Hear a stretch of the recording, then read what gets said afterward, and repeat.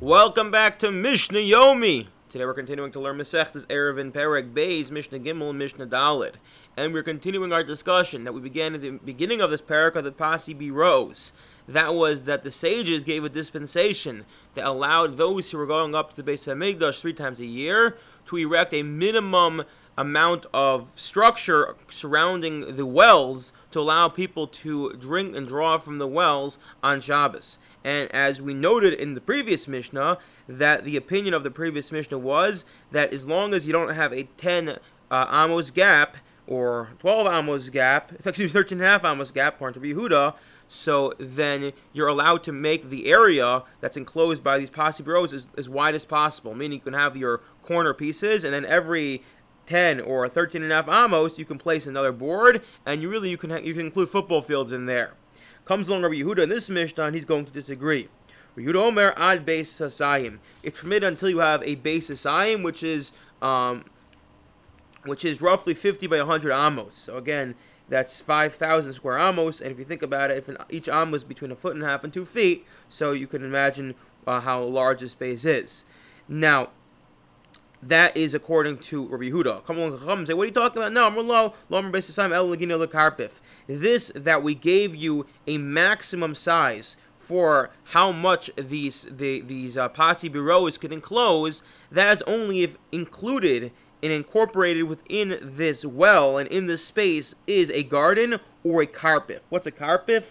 So it's actually similar to a garden, but it's a space where people cannot live. It's not usable space. People aren't going to live there, such as people use it for storing wood, or it's a garden, a beautiful garden where people don't want people trampling on. Maybe you can argue it's a lake. It's a space within this area that essentially, from a rabbinic perspective, it's going to invalidate the Rishus HaYachid aspect to it. So again, we're assuming that these Pasi Biros, by erecting these 4 corners, we're creating a Rishus HaYachid, a private domain.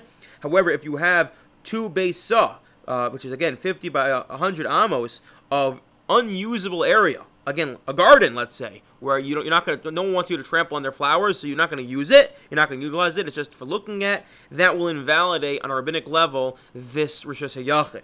However, if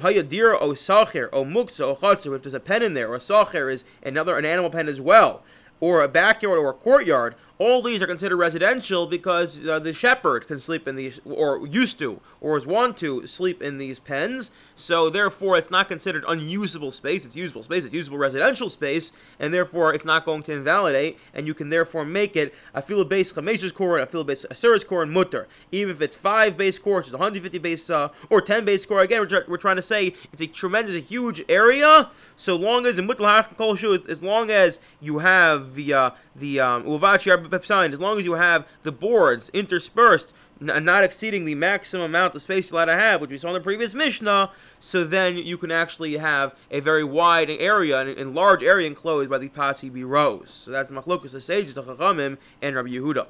Next Mishnah, Rabbi Yehuda Omer, mafsik kasan. What happens if you have these posts that surround the well, but you also have the public thoroughfare? You have the highway travels right through this area, goes right through your Pasi Biros. Yes, like one should divert the roads to the sides, otherwise it's going to disqualify the partitions. No, there's no need to do so. Says the Mishnah continuing, this dispensation that we're allowed to, again, you're not making a full-fledged fence around it, but just using these Pasi Biros on the 4 corners, you can do that for a public watering hole. A watering hole is a place, it's a pit that naturally collects the rainwater. A public well, that's going to be a well that's open for everyone, but the water is sourced from underground, from some sort of spring. And it's going to be less likely to dry up, which you'll see it's important in a minute. But if you're going to draw from a private watering hole, so then you have to erect a full-fledged partition of 10 tvachim. What's the difference? What's the differentiation? So it's as follows. That we allow you to use these Pasi Biros, but part of it is we want you to use it only if others are using it as well, so then in the event that you start carrying in a place where you're not allowed to carry, someone can remind you. If everyone's there, if everyone's using it, it's a public well. So you draw your water, you start walking away, your neighbor's going to say, hey, Shabbos, you can't go there, you can't go there. Whereas if you're in a private area, so that might not happen. However, says the Mishnah, if the concern is the water is going to dry up and there's not going to be water there, so then you don't have a dispensation to create this makeshift mechitza. The only way this mechitza works, the only way these makeshift pasi biros are going to work, is if you're trying to, again, the dispensation was given so that you can draw water. But if there is no water there, and the concern is that if you're drawing water from a pit that collects from rainwater, it is going to dry up. So the Mishnah says, and this at least the first opinion is, that if it's a public area, and it's a place that's getting water. It's a watering hole, so we're not concerned it's going to dry up, because either way, people can remind each other, hey, you're not allowed to carry. However, in the event we're dealing with a private area where people are not found, it's only for individuals who have the rights and the permission to use it. So it's going to be very few people using it, and it's a watering hole. So there's also a concern that the water is going to dry up. So then the dispensation of using pasi biros does not extend all the way to there, again because it might dry up and therefore it's not going to be bechitzos, and there's no one there to remind you you're not allowed to carry. Divrei Rabbi Akiva. So this is the opinion of Rabbi Akiva, who's going to be more mekel. Rabbi Yehuda ben Baba Omer, no, Eino Simasin Ela Be'er Marab Milvad. Rabbi Yehuda ben Beseira says no. The operative principle is going to be, are there people around to remind you? And therefore, the only place there's actually people around is when it's a public area. And therefore, he says it has to be a public well, that is. If it's a public watering hole, then he's also concerned it might dry up.